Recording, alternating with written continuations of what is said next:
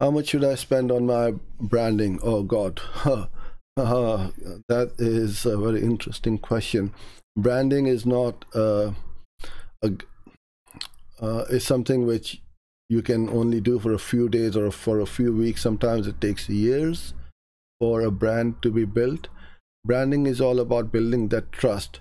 So you can do two things. You can either spend the time or you spend the money. When I say when you spend the time, this is my time. I'm spending every day with you guys, or every weekday with you guys. Plus, I also upload other videos as well, which are not on the live stream, but that is what we are doing, is spending time creating that content, putting it up on YouTube, Facebook, Twitter, and all that.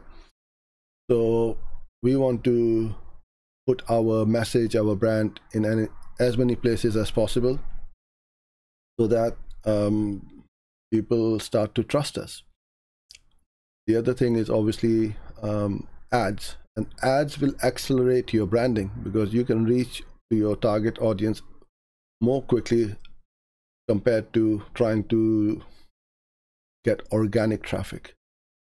So there is no number I can give you, unfortunately.